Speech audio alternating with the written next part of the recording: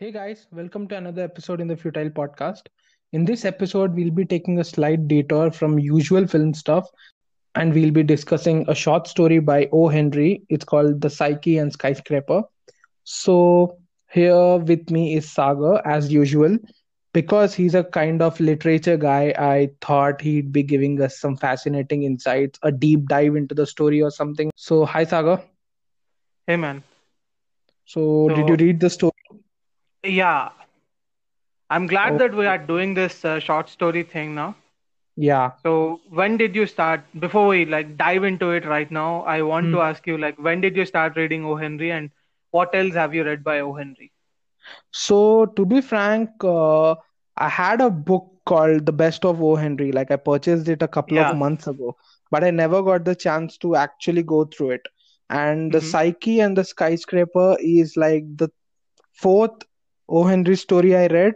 I had Okay. read The Voice of the City, Uh-huh. The Madison Square Arabian Night, and The Pride of the Cities. So I had read these three from the book, and Okay. then the fourth one was The Psyche and Skyscraper. And before that, obviously, we all know, being Indian kids, we all might have read this story, The Last Leaf. Yeah. It was a part of English school syllabus. And yeah, The Last Leaf has also been adapted into a film called Lutera by Vikramaditya Motwane. So we are familiar with O. Henry, but not very much. Like, we know the name synonymous with literature, but not many of us know with what exactly makes him special, or yeah, something like that. So I'll start with what exactly making special since you have asked me this Yeah, thing. yeah. So O. Henry is someone known for his stories. If you look at Hmm. the story in general, like the Psyche and the Skyscraper, Hmm. it is very different from all the other O. Henry stories. Yeah, First of all, O. Henry is very known for, this kind of a twist at the ending of the tale. yeah, yeah. And like this story, I don't know, like this story doesn't have that thing. Hmm.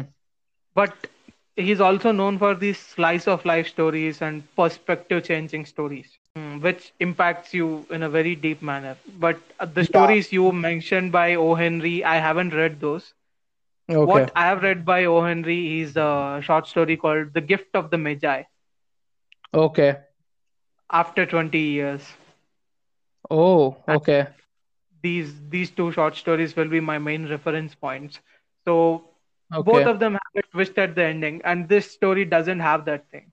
Again, short Okay. story, very, very interesting medium because it can impact you within the usage of limited words and limited space and time. And O. Henry is someone who can get your attention, who can seep into your mind and change your perspective immediately Yeah. by the Psyche end of this. and Skyscraper Yeah. actually kind of did that.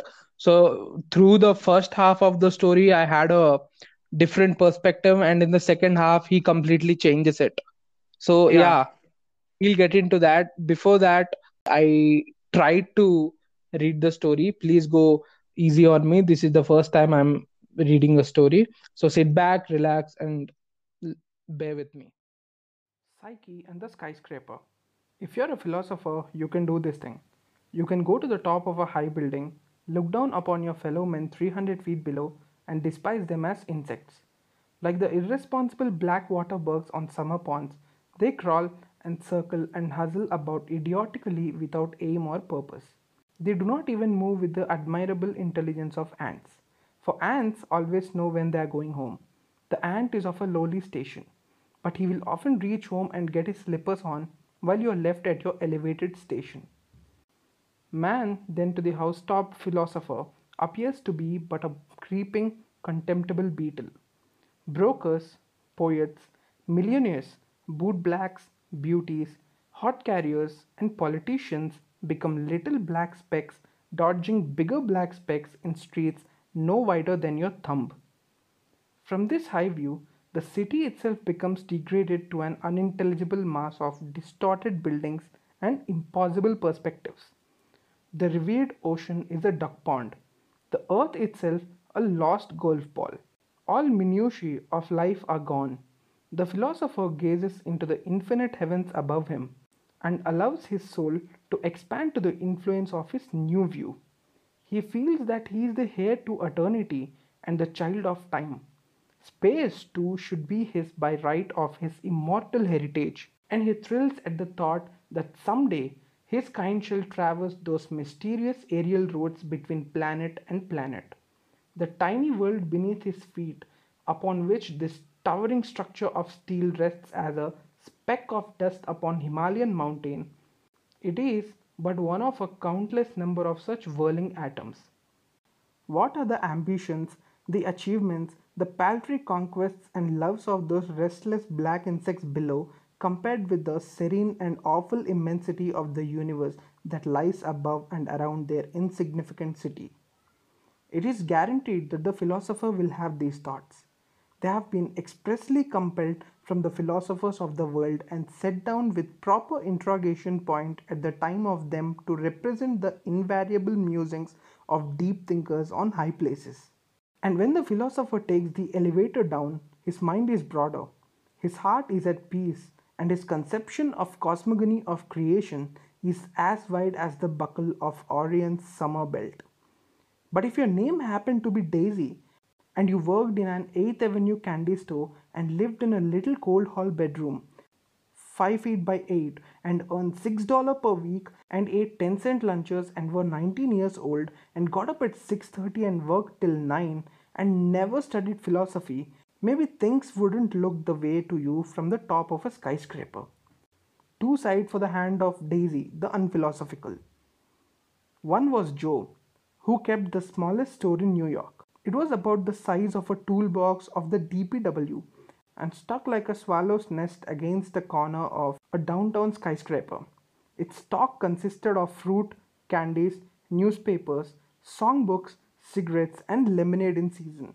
When stern winter shook his congealed logs and Joe had to move himself and the fruit inside, there was exactly room in the store for the proprietor, his wares, a stuff the size of a vinegar cruet, and one customer. Joe was not of the nation that keeps us forever in furor with fugues and fruit. He was a capable American youth who was laying by money and wanted Daisy to help him spend it. 3 times he asked her. "I got money saved up, Daisy," was his love song, "and you know how bad I want you. The store of mine ain't very big, but oh, ain't it?" would be the antiphony of the unphilosophical one. "Why, I heard Wanamaker's was trying to get you to the sublet part of your floor space to them for next year." Daisy passed Joe's corner every morning and evening. "Hello, 2x4" was her usual greeting. "Seems to me your store looks emptier. You must have stole a package of chewing gum." "Ain't much room in here, sure," Joey would answer with his slow grin. "Except for you, Daisy. Me and the store are waiting for you, whoever you'll take us. Don't you think you might before long?" "Store?" A fine scorn was expressed by Daisy's up-tilted nose. "Sardine box waiting for me, you say? Gee, you'd have to throw out about 100 pounds of candy before I could get inside of it, Joe." "I wouldn't mind an even swamp like that," said Joe complimentarily. Daisy's existence was limited in every way.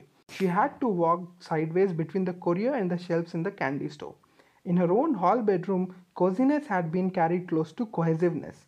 The walls were so near to one another that the paper on them would make perfect babel of noise. She could light the gas with one hand and close the door with other without taking her eyes off the reflection of her own brown pompadour in the mirror. She had Joe's picture in a gilt frame on the dresser, and sometimes, but her next thought would always be of Joe's funny little store tacked like a soap box to the corner of a great building, and away would go her sentiment in a breeze of laughter.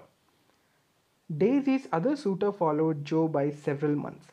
He came to the board in the house where she lived. His name was Dabster, and he was a philosopher. Though young, attainments stood upon him like continental labels on a Pashiak suitcase. Knowledge he had kidnapped from cyclopedias and handbooks of useful information. But as for wisdom, when she passed, he was left sniffing in the road without so much as the number of a motor car. He could and would tell you the proportion of water and muscle-making properties of peas and veal, the shortest verse in Bible, the number of pounds of shingle nails required to fasten 256 shingles laid 4 inches to the weather, the population of Kanaki, the theories of Spinoza, The name of Mr. H. Mackay Twombly's second hall footman, the length of Hoosac Tunnel, the best time to set a hen, the salary of the railway post office messenger between driftwood and Red Bank furnace, and the number of bones in the foreleg of a cat. The weight of learning was no handicap to Dabster. His statistics were the sprigs of parsley with which he garnished the feet of small talk that he would set before if he convinced that to be your taste. And again, he used them as breastworks in foraging at the boarding house, firing at you a volley of figures concerning the weight of a lineal foot of bar iron 5 cross 2/3 and the average rainfall of Fort Snelling. He would transfix with his fork the best piece of chicken on the dish while you were trying to rally sufficiently to ask him weakly, "Why does a hen cross the road?" Thus, brightly armed and further equipped with a measure of good looks, of a hairy, oily, shopping district at 3 in the afternoon kind, it seems that Joe of Lilliputian Emporium had a rival worthy of his steel. But Joe carried no steel. There wouldn't have been room in his store to draw it if he had. One Saturday afternoon, about 4 o'clock, Daisy and Mr. Dabster stopped before Joe's booth. Dabster wore a silk hat, and well, Daisy was a woman, and that hat had no chance to get back in its box until Joe had seen it. A stick of pineapple chewing gum was the ostensible object of the call. Joe supplied it through the open side of his store. He did not pale or falter at the sight of the hat. "Mr. Dabster's taking me to the top of the building to observe the view," said Daisy after she had introduced her admirers. "I never was on a skyscraper. It must be awful nice and funny up there." Said Joe. "The panorama," said Mr. Dabster, "exposed to the gaze from the top of a lofty building is not only sublime but instructive. Miss Daisy has a decided pleasure in store for her." "It's windy up there too, as well as here," said Joe. "Are you dressed warm enough, Daisy?" "Sure thing, I'm all lined," said Daisy, smiling slyly at his clouded brow. "You look just like a mummy in a case, Joe. Ain't you just put in an invoice of a pint of peanuts or another apple? Your store looks awful overstocked." Daisy giggled at her favorite joke, and Joe had to smile with her. "Your quarters are somewhat limited, remarked Dabster, "in comparison with the size of this building. I understand the area of this side to be about 340 by 100 feet. That would make you occupy a proportionate space as if half of Baluchistan was placed upon territory as large as United States east of Rocky Mountains, with the province of Ontario and Belgium added." "Is that so, sport?" said Joey genially. "You're Weissenheimer on figures, all right. How many square pounds of ballad hay do you think a jackass could eat if he stopped braying long enough to keep still a minute and 5/8?" A few minutes later, Daisy and Mr. Dabster stepped from the elevator to the top floor of the skyscraper, then up a short steep stairway and out upon the roof. Dabster led her to the parapet so she could look down at the black dots moving in street below. "What are they?" she asked, trembling. She had never been on a height like this before. And then Dabster must needs play the philosopher on the tower and conduct her soul forth to meet the immensity of space. "Bipeds," he said solemnly. "So what you think become, even at the small elevation of 340 feet, mere crawling insects going to and fro at random." "Oh, they ain't of that kind. They're folks. I saw an automobile. Oh, gee, are we that high up?" "Walk over this way," said Dabster. He showed her the great city lying like an orderly array of toys far below, starred here and there, early as it was, by the first beacon lights of winter afternoon. And then the bay and sea to the south and east vanishing mysteriously into the sky. "I don't like it," declared Daisy, with troubled blue eyes. "Say we go down." But the philosopher was not to be denied his opportunity. He would let her behold the grandeur of his mind, the half Nelson he had on the infinite, and the memory he had for statistics. And then she would never more be content to buy chewing gum at the smallest store in New York. And so he began to prate of the smallness of human affairs, and how the even slow sleight of removal from earth made man and his works look like the 10th part of a dollar thrice computed, and that one should consider the sidereal system and maxims of Epictetus and be comforted. You don't carry me with you, said Daisy. Say I think it's awful to Say I think it's awful to be so high what folks look like fleas. One of them we saw might have been Joe. White Jimny. We might as well be in New Jersey. Say, I'm afraid up here. The philosopher smiled furiously. The earth, said he, is itself only as grain of wheat in space. Look up there. Daisy gazed upward apprehensively. The shortest day was spent and the stars were coming out above. Yonder star, said Dabster, is Venus, the evening star. She is 66 million miles away from sun. Fudge, said Daisy, with a brief flash of spirit. Where do you think I come from? Brooklyn? Susie Prince is our store. Her brother sent her a ticket to go to San Francisco. That's only 3,000 miles. The philosopher smiled indulgently. Our world, he said, is 91 million miles from the sun. There are 18,000 stars of the first magnitude that are 211,000 times further from us than the sun is. If one of them is to be extinguished, it would be 3 years before we would see its light go out. There are 6,000 stars of sixth magnitude. It takes 36 years for the light of one of them to reach the earth. With an 18-foot telescope, we can see 43 million stars, including those of 13th magnitude, where light takes 2,700 years to reach us. Each of these stars. You're lying, cried Daisy angrily. You're trying to scare me, and you have. I want to go down. She stamped her foot. Arcturus, began the philosopher soothingly, but he was interrupted by a demonstration out of the vastness of nature that he was endeavoring to portray with his memory instead of his heart. For to the heart expounder of nature, the stars were set in firmament expressly to give soft light to lovers wandering happily beneath them. And if you stand tiptoe some September night with your sweetheart on your arm, you can almost touch them with your hand. 3 years for the light to reach us, indeed. Out of the left leaped a meteor, lighting the roof of the skyscraper almost to midday. Its fiery parabola was limned against the sky toward the east. It hissed as it went, and Daisy screamed. Take me down, she cried vehemently. You mental arithmetic. Dabster got her to the elevator, and inside of it, she was wild eyed, and she was shuddered when the express made its debilitating drop. Outside the revolving door of the skyscraper, the philosopher lost her. She vanished, and he stood bewildered, without figures or statistics to aid him. Joe had a lull in trade, and by squimming among his stock succeeded in lighting a cigarette and getting one cold foot against the attenuated stuff. The door was burst open, and Daisy, laughing, crying, scattering fruit and candies, tumbled into his arms. Oh, Joe, I've been on the skyscraper. Ain't it cozy and warm and homelike in here? I'm ready for you, Joe, whenever you want me. So thank you for listening that.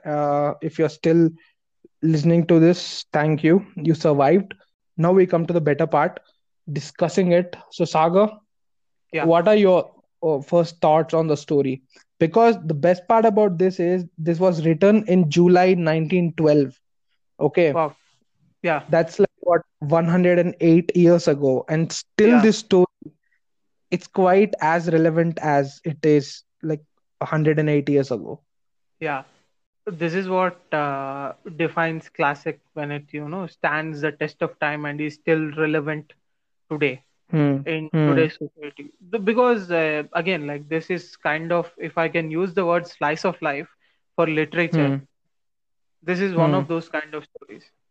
This can also be looked upon as some blatant criticism on philosophers Yeah. in a way. Yes. Yes. Yes. Yes.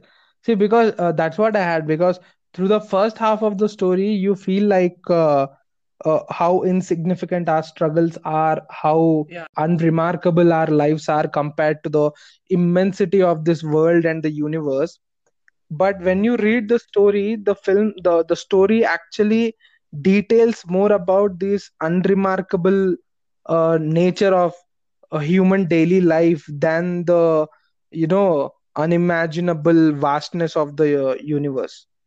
Let it Yeah. be describing uh, Joe's store or her Daisy's home. We know how confined their lives are, like literally physically. They Yes. they live in cramped spaces. Even this but they, philosopher guy, for that matter of fact.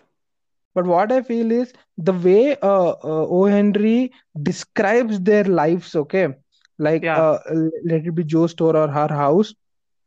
We know he emphasizes more on the tightness and the smallness of their places, like physically, how Yes. Yes. small these places are, and the fact that he emphasizes more on these than the eternity and the space, the immortality and everything, that clearly tells that this guy is going to mock the philosopher.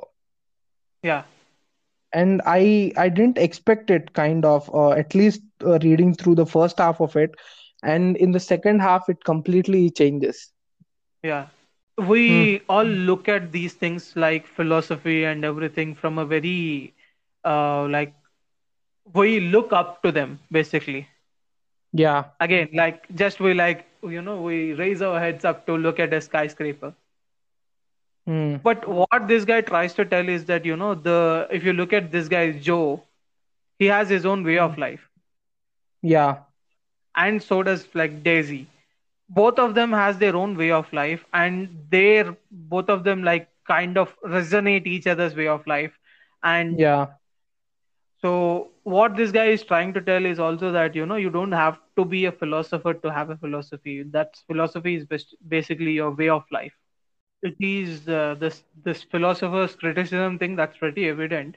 I was like, okay, when I read the first line or the first sentence in this, I was like, okay, he's Hmm. making some sense. He already started to make some sense, and like Hmm. he is slowly delving into this idea, and he Hmm. slowly explores the lives of these people.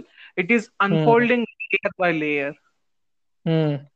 There are a lot of I mean, he criticizes the philosopher for using Yeah. a lot of facts and figures, but the Yeah. discussion itself is also like including of how much they earn, how much their lunch costs, and like when do they wake Yeah. up, when do they sleep, and everything.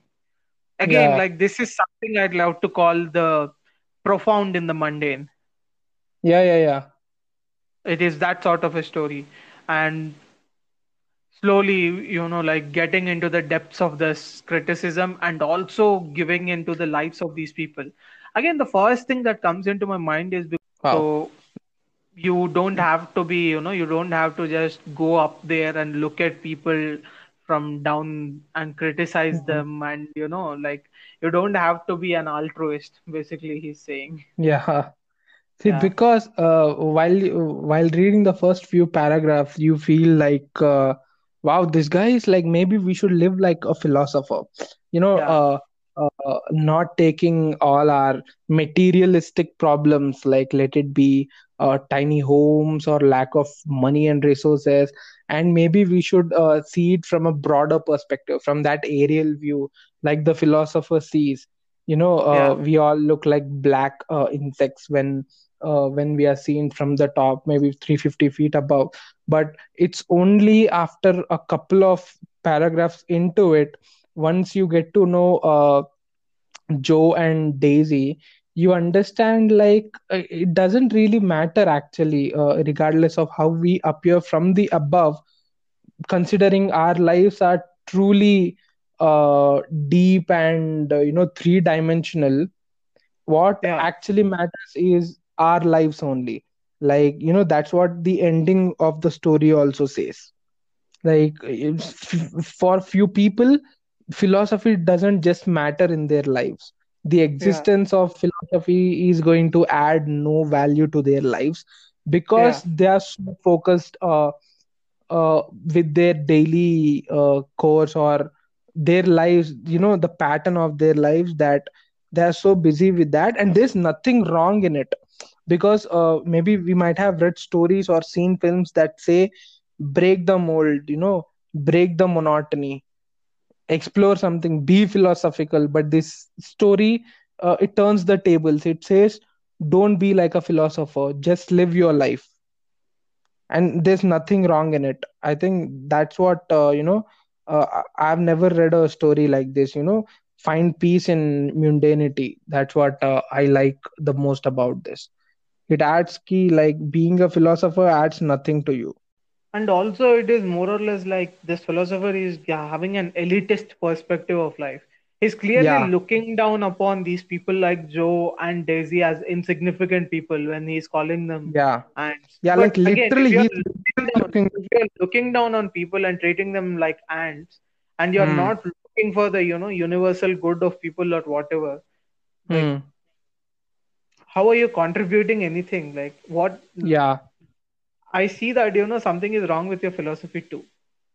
Yeah. Yeah. Yeah. Maybe this is. I always had this thing. My perspective while reading at least the first two paragraphs was that, yeah, I mean, all our daily struggles actually don't matter when put against how Yeah, big the universe is. But it's only after reading through and reading through Daisy's struggles, or not struggles. See, Daisy doesn't consider them struggle, or Joe doesn't consider them struggle. it's a Only life the basically. philosopher does. Yeah, it's a way of life. It's a way of life. It's only Yeah. after that I had this sense of realization and sense of empathy that I might be Joe or I might be Daisy, and I'm happy with whatever I have. I don't have to be a philosopher. I don't have to look down upon people, those in need or those who have less than me. Basically, it's like you don't need to attain a sense of nirvana in order to stay happy. That's what this story is all about. Sometimes just living by your life is also good. I know it's contradictory to a lot of our conversations and a lot of films, but Yeah. that's what it is. It contradicts almost every Zoya Akhtar film and every Imtiaz Ali film. Again, I was Yeah. recently like watching Tamasha again for a podcast, Okay. and Yeah. I just was after watching this guy's character and how he's reacting and everything. I just reminded Hmm. myself, okay, this guy might be just a modern example of Sisyphus. So Who's that? Sisyphus is a Greek mythology creature or a being whose Mm-hmm. job is to carry a boulder and Okay. push it upwards towards the mountain, Okay. and it will obviously roll down, and when it rolls down, he should get down and he should push it up. He is Oh, someone okay. carrying the burden all his life. And Albert Yeah. Camus, he wrote a Mm. book. He's a philosopher. He wrote a book called The Myth of Sisyphus, Okay. in which he says, the struggle itself towards the heights is enough to fill a man's heart. One must imagine Sisyphus happy. Hmm. This guy is not being futile, but this guy is happy doing whatever he's doing. That's what he wants to Hmm. say. Wow, wow. I mean, there's just so much to dig in this 4-page story. Yeah, but I mean, again, if we go too deep in anything, yeah, yeah, yeah. yeah, It it backfires. yeah. It backfires. Yeah. So, And it is always told to you, in like philosophy classes and everything, you must have a hmm. very, apathetic attitude towards philosophy. You should just study it as a subject. You should just know all kinds of facts and answers and being. You should study about existential crisis. You must not get into existential crisis while studying about it. Guys, read the story. Maybe it'll change your perspective about philosophy and about whatever the films and stories that you have read so far have been feeding about philosophy. This short story might put a check to them and maybe offer a new perspective to your understanding. So, Yeah. thank you for joining. It's a short episode. We'll see you soon.